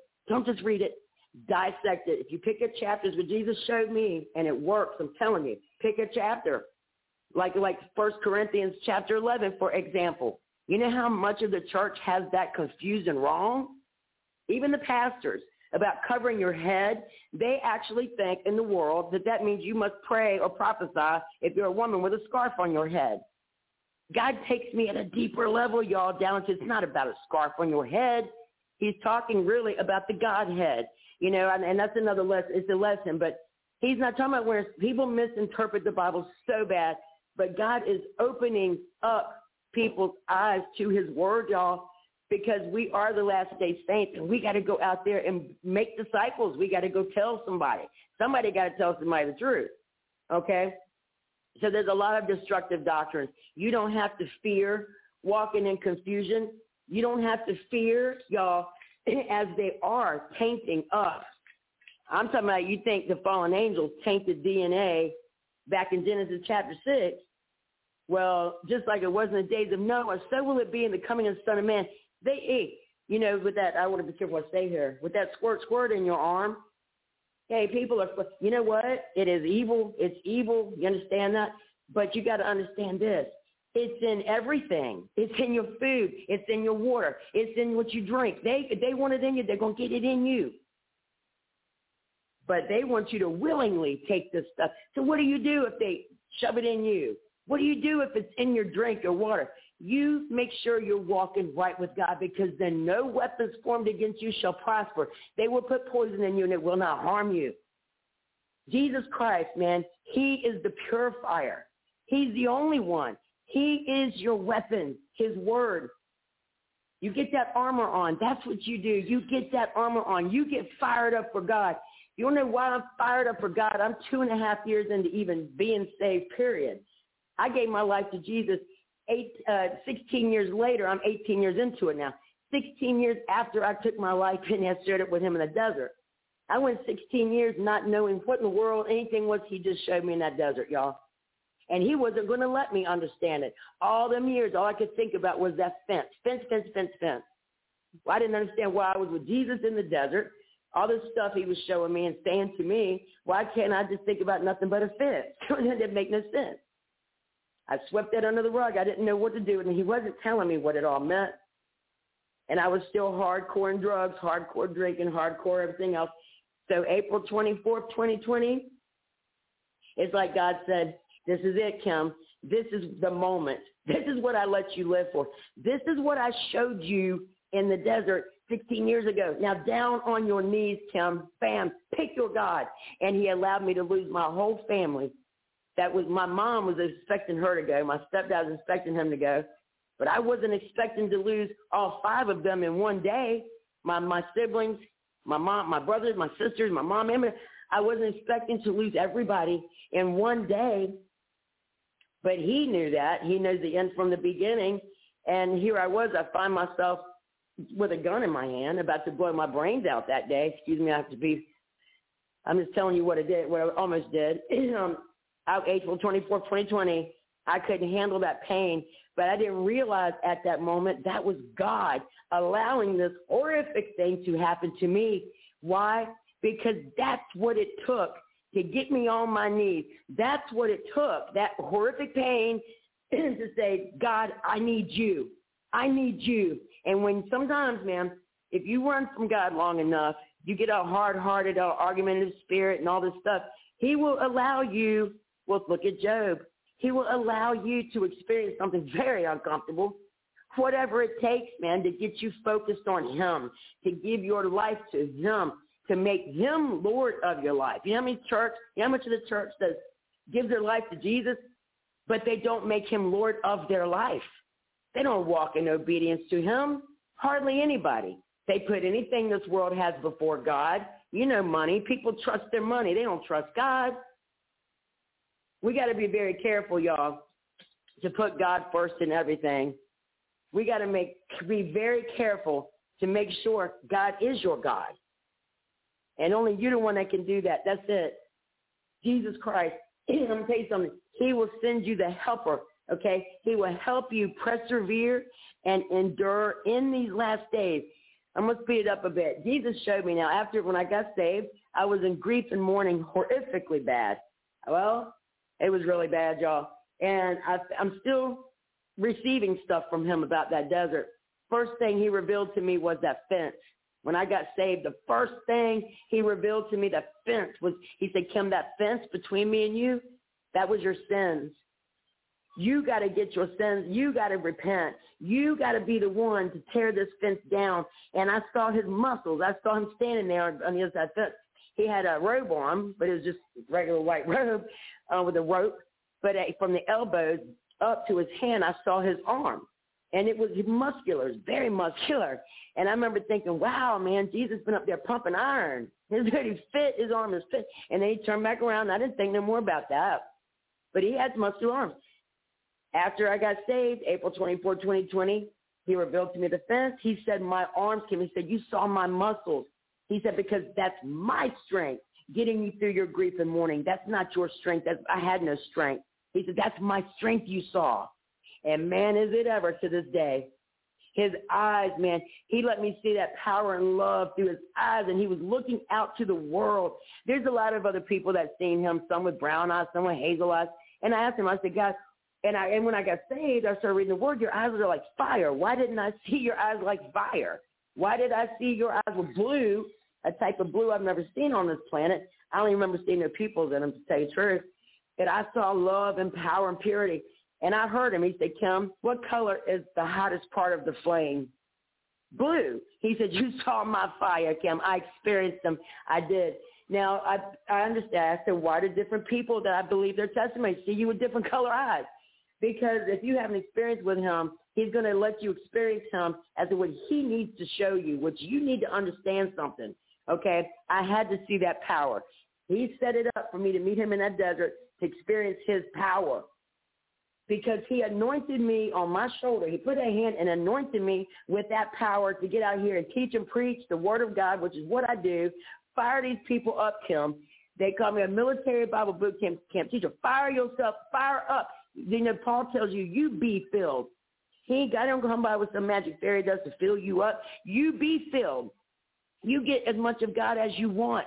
You want a little bit? You don't hardly read his word or study enough? Well, then you ain't going to get much. You want to be overfilled? You want that cup over? Then get up and get on fire and go get your God. He's in the word. You got questions? Pick your Bible up. You want to know if you're being deceived by your pastor or not? Pick your Bible up. Follow along with and obey the things that he tells you to do in there, y'all. It's critical in these days. It's critical. He is our saving grace, man. He is it in so many ways. Okay, so now after I'm saved for a couple weeks, he's given me all these dreams and visions, mega visions, man, of the stuff that's coming now. He showed me a lot of the stuff, y'all, that's happening right now. The first thing he showed me was about 2 weeks or so after I was saved, and I don't know where the verse is, but those that are in grieving and mourning, he really comes in and comforts those big time. He was doing that to me, y'all. It really hard about the first 6 months after all this happened when I got saved, trying to help me get through my loss. I was just, anyway. So he gave me this vision, a night vision, and I'm standing in this barn, another barn. It's all about me with a barn. I'm standing in this barn, and it's more, and the vision is more than a dream, y'all. Night vision is when you sleep, when you have a sleep vision, but it's more than a dream, and you know it. You're there. It's real. It's a night vision. A day vision, you're awake for it, like what I had in my room when I was a kid. But anyway, I'm having in this barn, and I see this. I look up in the sky. I'm in the doorway of the barn, and this red, white, and blue cube is falling very slowly from the sky, and it's all transparent and everything. It comes down, it's all shiny, and I'm like, wow, man, what is this? And it's falling really slow, falling really slowly. And I know now he showed me it was America falling from within the inside. Here it comes, it's falling very slow. And when it gets in front of me, there's this old woman in a rocking chair in that cube knitting a flag. Okay, and I'm just like, wow. And it goes on, takes a right, and goes around the barn. And my head's out the door watching it go. I'm like, wow, what was that?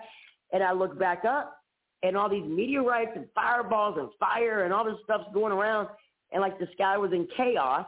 Okay, and then these two disco-looking balls come falling real slow, and then it hit the ground real easy. There's Jesus. One of them turned into Jesus. The other one turned into some medieval-looking guard, like a medieval-looking armored guard. I don't know, but like a blacksmith or something. I don't know. But I'm standing there, and they had Jesus. It just turned into them, had him handcuffed in the front, and they walked him across my face and put him over to this cage-looking black box.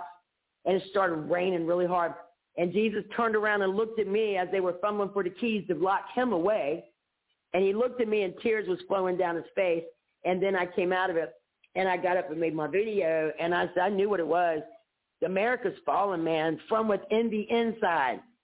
From the inside. And I won't get into politics here on your show, but they're trying to set each other apart. You know, they're trying to cause civil unrest. They're doing it. Trying to get this group against that group. They're getting us to causing chaos and confusion amongst our own selves that we fight against each other. You know, we got to be careful, y'all. We got to really make sure we just following in God's word and give everything to the Lord and not get caught up in a bunch of stuff that they want you to get caught up in. You know, Satan will have you worshiping him, but you don't even realize it. He'll have you bound down to him before you even realize you're doing it in so many ways. So you got to set your mind, set it on the things above. Set it there. God will help us do everything we need to know. He really will. He showed me what has happened, he showed me these volcanoes blowing. He showed me all these meteorite storms. He was showing me chaos in the cosmos. And my old group heard me tell them about 6-7 months before it happened. And God told me, he said, this fall, you're going to start seeing this fall. Well, you guys, I'm not calling myself a prophet. I don't know what I am, but this is what happened, and it's happening. He said this fall, you're going to start seeing this stuff start to take place. This fall, that was 2 falls ago. 2 years ago, September, La Palma started blowing. He showed me them volcanoes. October, the meteorite shower started making your headlines in the news everywhere. He said, you're going to see this increase and intensify. And we are. The CME is constantly shooting off the sun. Right now, we're getting hit with gamma rays, bursts of gamma rays. Another one coming up in 2 weeks. He showed me this earthquake, y'all. This earthquake. I told my friend, I said, Igor, write this down. I woke up out of my dress and write this down because I was half asleep. There's going to be a big earthquake, a huge one in the Middle East. And I saw it 8. That's what I saw. I said, write it down. So I called him. I said, when was that earthquake just the other day? Go back and look in your notes. When did I tell you to write that dream down? It was 8 months ago. That's what that is. So God was telling me 8 months, this is going to happen. Well, it happened, y'all. There's a lot more stuff coming. God is quaking and shaking. You're going to see fire. Get ready for that and bacon. We need to wake up. Why is he showing me this stuff? Just so I can say I know something? No, because get out there and fire these people up, Kim. Get these people, come on, motivate these people to get in on fire for me. Because, y'all, we are, excuse me, we are the last day saints. That's what we are. And I'm telling you something. Going back to the desert, I call it an ocean. It looked like the size of an ocean. He showed me an ocean full of people. All these people were screaming and yelling, talking about, I did this, I did that, I did this, I did that. And he says, I don't know you. I didn't know the Bible, y'all. That's why I get so excited about it, because a year and a half ago, I found that in Luke chapter 13, started verse 22. I saw that. Oh, you think I don't preach that hard? Oh, I do, because I saw that. I experienced that. All these people, they call themselves a Christian. That was an ocean full of Christians. That's not going to make it, because like Jesus told me, they want me to save them, but they don't want to make me Lord of their life. People recognize Jesus in the big stuff he does. If he heals you of cancer, glory to God, Jesus did that, man. But if you get an extra hamburger in your bag at McDonald's, nobody gives no glory to God for that little tiny extra thing. When God's always working around doing little things for us, they only notice him in the big things. I'm trying to tell y'all, it's real easy to miss things God is doing for you if you don't set your mind on him and start looking for him, because he's always there. He's in you. That's where he's at. And he's always there trying to bless you in many directions. All he wants is you do your part. A lot of people say, hey, God, answer this for me. Answer that for me. Me. And Jesus says, what about what I asked you to do? What about me? What about me? It ain't just about us, man. Put God first. That's what we do, y'all. We put God first. And we make him literally Lord of our life, not just with our mouths, with what we do. Love is an action word, y'all. And Jesus is looking for worshipers of spirit and truth. He gave me this dream about 2 weeks ago. I woke up and I saw a gavel, the thing the judge uses. Bam! I saw it slamming down, and I saw his eyes looking around the world. That means time is running out, y'all. It really is. If you don't know where we're at in the end time, then you need to get your Bible and you need to get in it, because we are in it, okay? And it's going to intensify and increase. That's what he told me when he showed me these things coming. Intensify and increase. And everything he showed me is happening, y'all. Last summer, about 6 months before last summer, and my group can verify, he showed me a lot of death in floods. I told y'all, you're going to see a lot of death in floods this coming summer. Y'all going to see floods and drought at the same time. Does that make any sense? But that's what happened. You got the floods, you got the droughts at the same while the Euphrates rivers dried up. You got floods going on everywhere. 1,800 died last summer in Indonesia with a flood. 500 in Kentucky in a flood. 300 over here in a flood. So what's Jesus saying? Yes, this is true. And yes, I'm here.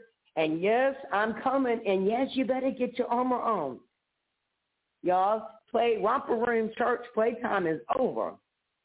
It's time to make your mind up. Now, Jesus ain't up there throwing people in hell. You go to hell like I was almost went in there. You choose it. You choose it. And I tell you something, those that end up in hell, I know this, Satan will get you a lot of pride right here.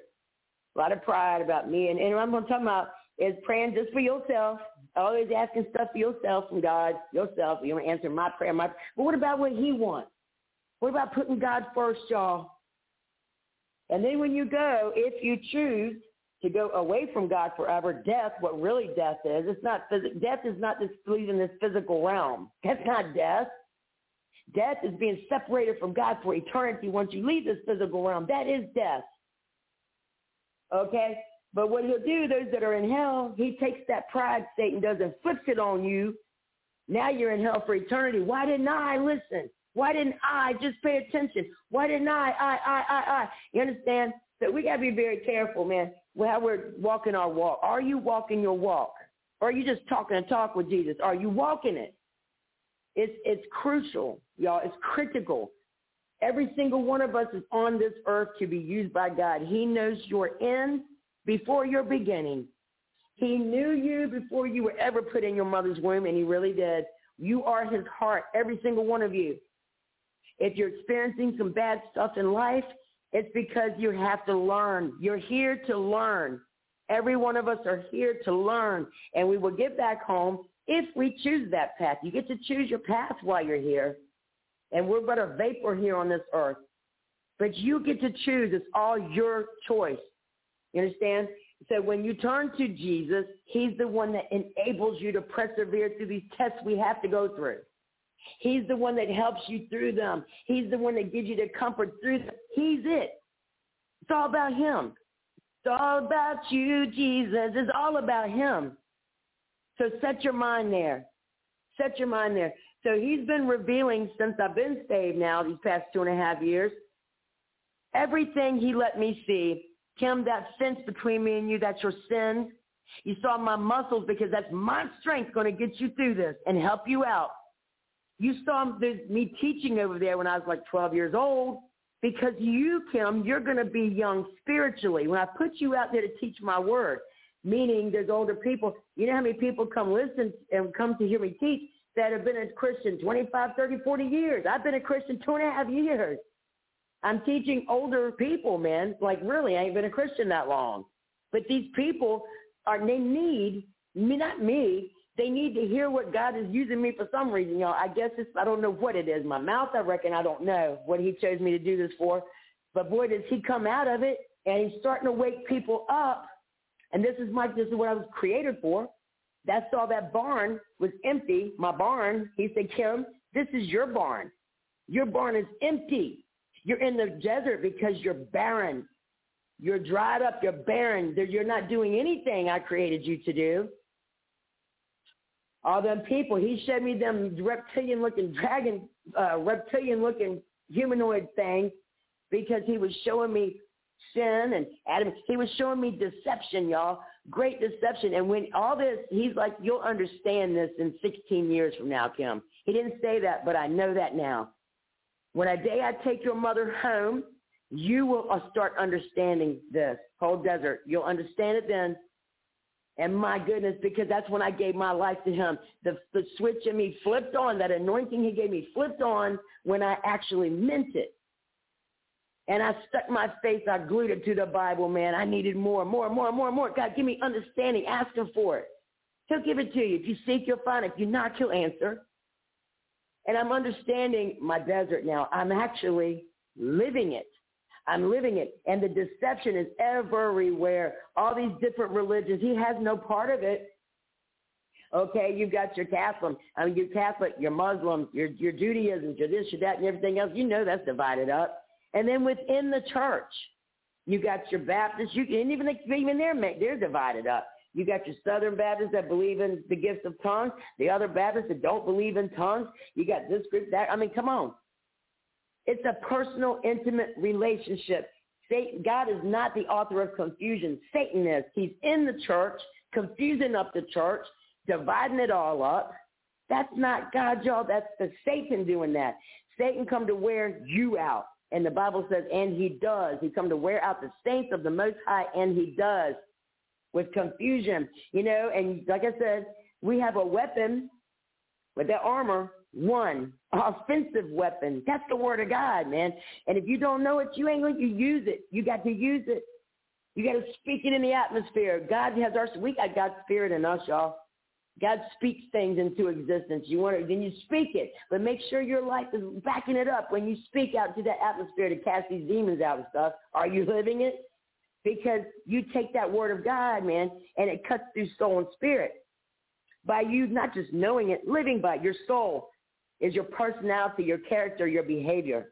Jesus came to save your soul, and he showed us 30 years how to transform our soul. Our personality, our character, our behavior. And your spirit is what you smell, see, hear, taste, touch.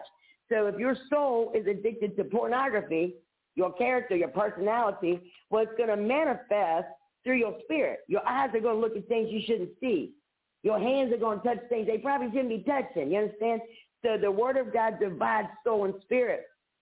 It gets into your soul, starts transforming your soul to be Christ-like. Then what you do is going to become more Christ-like. Helps keep us from sin and walking in sin. This word of God. But Satan knows that. Do you know what Satan will do? He'll sit there in the church and teach it to you. Preach it to you. Preach it to you. The Bible. Oh, yeah. But he'll be giving little tiny, you think you trust your pastor so much, man, that you ain't even picking the Bible up yourself anymore. You just trust that little man behind the pulpit because he's so holy. You ain't even studying your Bible to find out what you're hearing is Bible or not.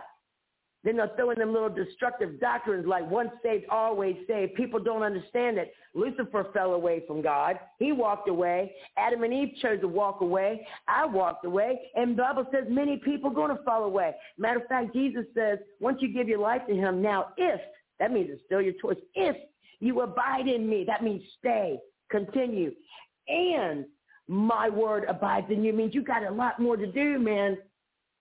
Jesus, forgive me for my sins, save my soul. That's just half your heart. That's half the heart. Now you got to go get baptized in the water that will save you. And I'm not talking about the river. I'm talking about God's word. Get in it. Get baptized, submerge in it, and let it start obeying it. Let it start being your life. That's the water you must be born by to get into the transformation and living it. Then you can go dunk them down the river and make your statement of faith.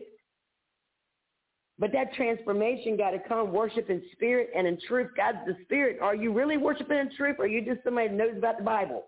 But you ain't obeying it. You don't care about it. You ain't even thinking about obeying it. That's most of the church. So when it gets like that, Satan takes you and he sticks you in God's heart and twists the knife. You become a knife for Satan, man, to stick in God's heart when you decide, I don't want to obey God's command. I don't got to. We ain't under the law. Well, people don't even understand the law. Jesus is the law. That's what's happening. We still obey God, y'all. On that cross, Jesus, he said, I am grace. I am mercy. I am your sacrifice, and I am the law. I'm the whole package. He said, now follow me. If you love me, you will obey me. If you love me, you will keep my commands. He's the whole package. I didn't come to demolish the law. I came to fulfill it. What's the law for? To try to keep us from slipping into sin all the time. It's our help, and he's helping us. And he's the one that enables us to obey. Y'all, he's changed me.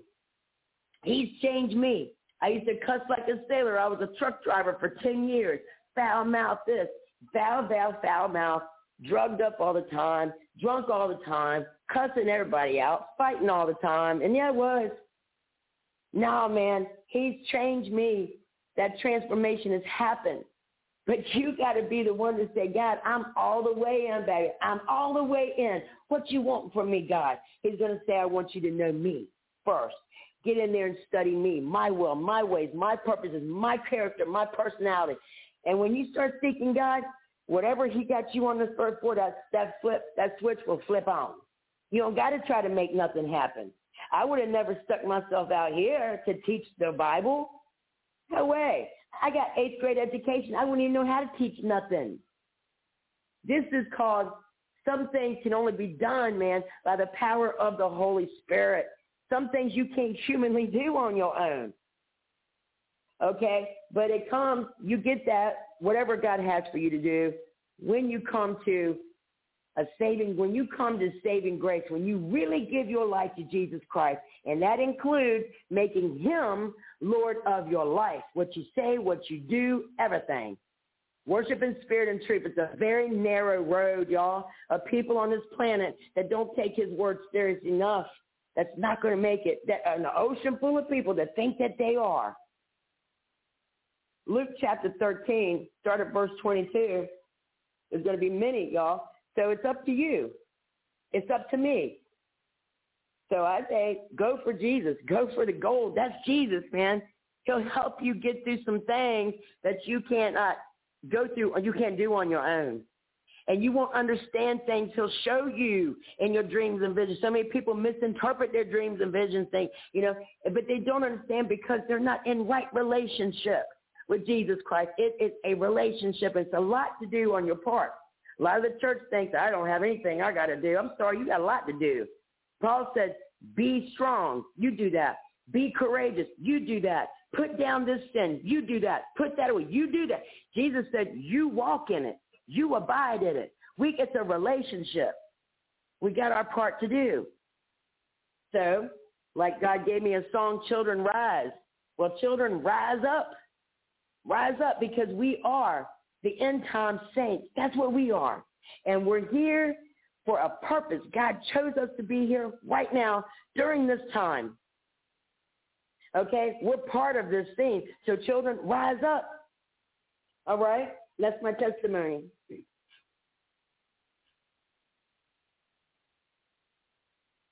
Praise God. I didn't know you were going to stop so abruptly, so you caught me a little bit off guard, but I grabbed the mic and I was like, all right, praise the Lord. Thank you, Jesus. That was awesome.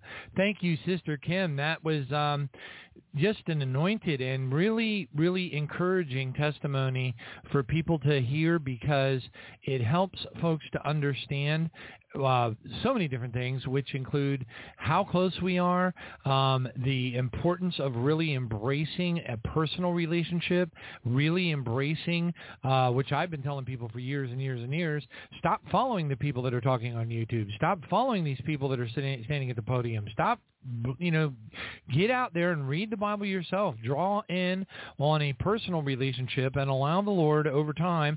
Don't assume that you're going to hear perfectly the first time. Don't assume that you're going to hear perfectly, but you got to read it a lot.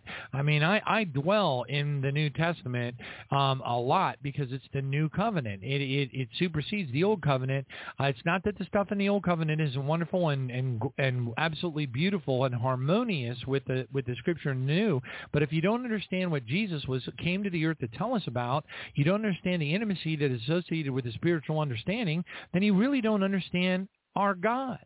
And that is absolutely vital in these times because that is the relationship we must have with him as our first love. Otherwise, we need more refinement, and we're going to go through a lot of, well, for lack of a better term, hell on earth, which is coming to all of us if we don't get it together and understand that the bride of Jesus Christ, the church, is a holy bride without spot or wrinkle or any such thing. And that requires an effort on our part to be continuously examining ourselves, examining our hearts, examining our behaviors, and looking for opportunities and seeking God, seeking the Word, loving God with all of our heart, mind, soul, and really making it a personal thing. Missing it, like a lot of people say, hey, I go for a run, I like to go running every morning, or I like to work out on the elliptical trainer, and they'll tell you, they get addicted to it, and if they don't work out on their elliptical trainer, they miss it, they feel bad, they don't have the endorphin rush, or whatever the case is. But you know what? That's the way our relationship with the Lord ought to be. If we miss our time in prayer, if we miss our personal time, if we don't, we ought to be willing to be, you're tossing and turning, you have anxieties and worries, and you're concerned about this, that, or the other thing, and you're just not sleeping well, then get out of your bed. Get out of your bed, go get in your prayer chair, sit down, talk to the Lord, spend some time, raise your hands up, praise him. If you speak in tongues, praise God. But whatever the case is, we need to take this personal. We need to get close to him because the days are coming if we don't have that close knit of a personal relationship with him, we are going to go through the refiner's fire fire, and we will not make the barley harvest, and that will not be a fun time. What's coming upon this earth is going to be absolutely ugly beyond words, and it's going to get uglier exponentially, okay, and there's just, there's no reason for any of us to have to be subject to that. We have the opportunity now to draw in close to him, to reside in the secret place of the Most High, because the people in, that God is referring to in Psalm 91 do not get any of those benefits unless they are residing in the secret place of the Most High. It is conditional, and we praise you, Jesus, for revealing these things to the hearts of babes, that we're able and given the opportunity to draw in closer to you while we still have time, because that time is quickly running out. God bless you, Kim. Thank you so much for sharing this powerful testimony with all of the listeners. And I pray that and I know that in my heart, I know there will be many people that are touched, motivated, and change their ways about sitting in the pews and doing a whole lot of nothing, and instead seeking God directly, which is exactly the relationship that he is looking for. Thank you so much for joining us tonight and sharing this with the listeners of the program. God bless you. Amen. I'd like to pray over your viewers, if you don't mind, before I go. Please do. Can I pray? Yeah, please do. Father God, yes, I come amen. before you, and Father God, I come before you in the name of your Son, Yeshua HaMashiach, Jesus Christ the Messiah, and I pray over each one of these listeners. I pray over this radio station, Tribulation Now Radio, God, that you will just flourish it, God. Just flourish him, flourish their work, God, and that the people will honor their work, God, and will help them out, Jesus, in Jesus' name, so that we can do more work for God's kingdom. We can get up. Satan is trying to shut down the churches by people not helping out these churches. So these churches got to shut down their work and go out and get a daytime job. No, help your church, y'all. Help these people helping you in Jesus' name. Take the word of God. I pray over each one of you. You'll get a hunger in your spirit. You'll get a hunger for Jesus in the pit of your stomach, and that you will find peace and rest when you get up and you spend that time with Jesus, when you walk in obedience to Jesus, when you honor God and his kingdom. I pray that in Jesus' name. In Jesus' name, amen. I'd like to tell y'all, God did stick me on YouTube. We are Jesus Doers. You're welcome to come if you want to hear the word of God. And I would like to share I did share it already, your radio station on my website too. So we like to, iron sharpens iron. So we help each other out here because we are the end time state. I bless every one of you in the name of Jesus. Get fired up for Jesus, y'all. In Jesus' name, God bless you guys. Praise God. Amen. And again, what was the name of, where people can go to see your ministry, listen to more information and get in touch with you? Can you say that again? Sometimes folks will ask me later, they'll say things like, well, I didn't really catch what she said. Can you tell me, this, that, and the other? So would you go ahead and, slowly repeat that for folks so they can hear it a little bit better? Yeah, Jesus put me on the internet. He gave me what I call Church with No Walls. And that's where we have to go because that's where everybody's at. But it's called We Are Jesus Doers on YouTube. We Are Jesus Doers. I don't sell stuff. I don't monetize my videos. People do help us, but I'm not there for money. I won't let YouTube. I'm there to win souls, y'all. I'm there to fill up my barn. I owe that to Jesus. I owe him to help people study that word. We all got a calling. You got a calling to help bring world events to people's attention, the signs of the time. I got a calling to help get your faith in that Bible and help guide you. I'm a tour guide. That's what, get in the barn. Get in the barn. We Are Jesus Doers on YouTube. Yep. Praise God. We Are Jesus Doers on YouTube. Glory to Jesus. The one thing that I think is just absolutely fabulous, and I praise God for, is that of all the things that the darkness has banned, of all the things that they have censored, God still, praise his name, has, for the most part, has not allowed the darkness to censor and wipe out his voice through us on social media as yet. And I praise him for that because, and I praise God that I stayed with Blog Talk Radio and didn't go over to Facebook and stuff like that because, some of this stuff, that we talk about on this program is in fact being censored. And I don't want to go down that alley. But it's just a blessing to be able to serve him. It's a blessing, to have you join us, Sister Kim, and share that powerful testimony that's highly motivational, that we all need to embrace and understand that it is not optional. It is absolutely part of our explicit calling through the Word of God. The Word of God is the Lord Jesus Christ. Thank you for that prayer, Sister Kim. Thank you for joining us tonight. What a powerful program.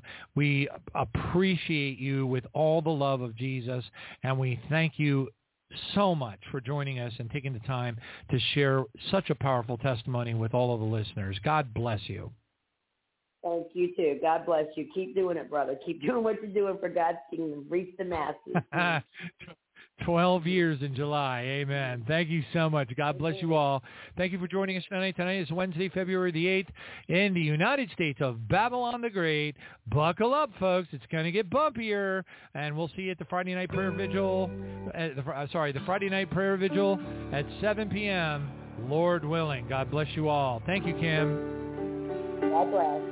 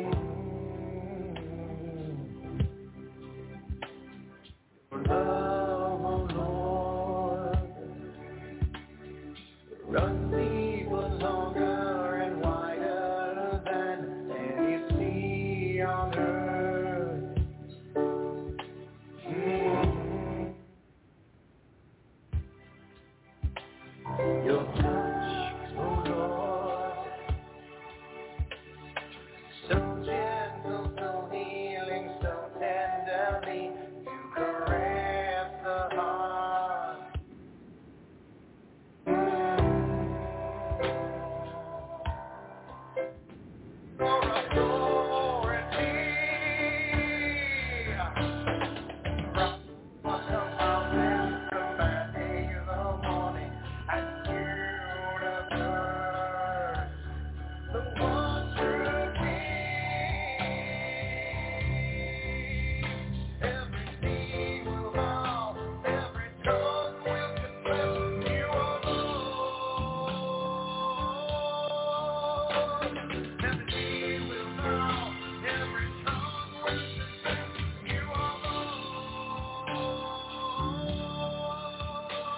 Every knee will bow, every tongue will confess you are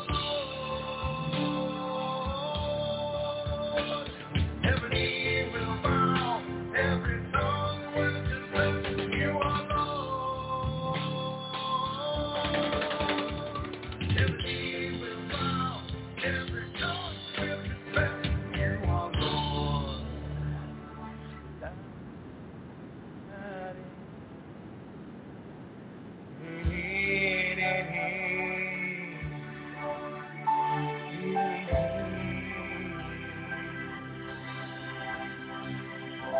Majesty, greater than any kingdom that has ever ruled this earth. I shall lift my obedient children to the clouds, for they shall see my glory.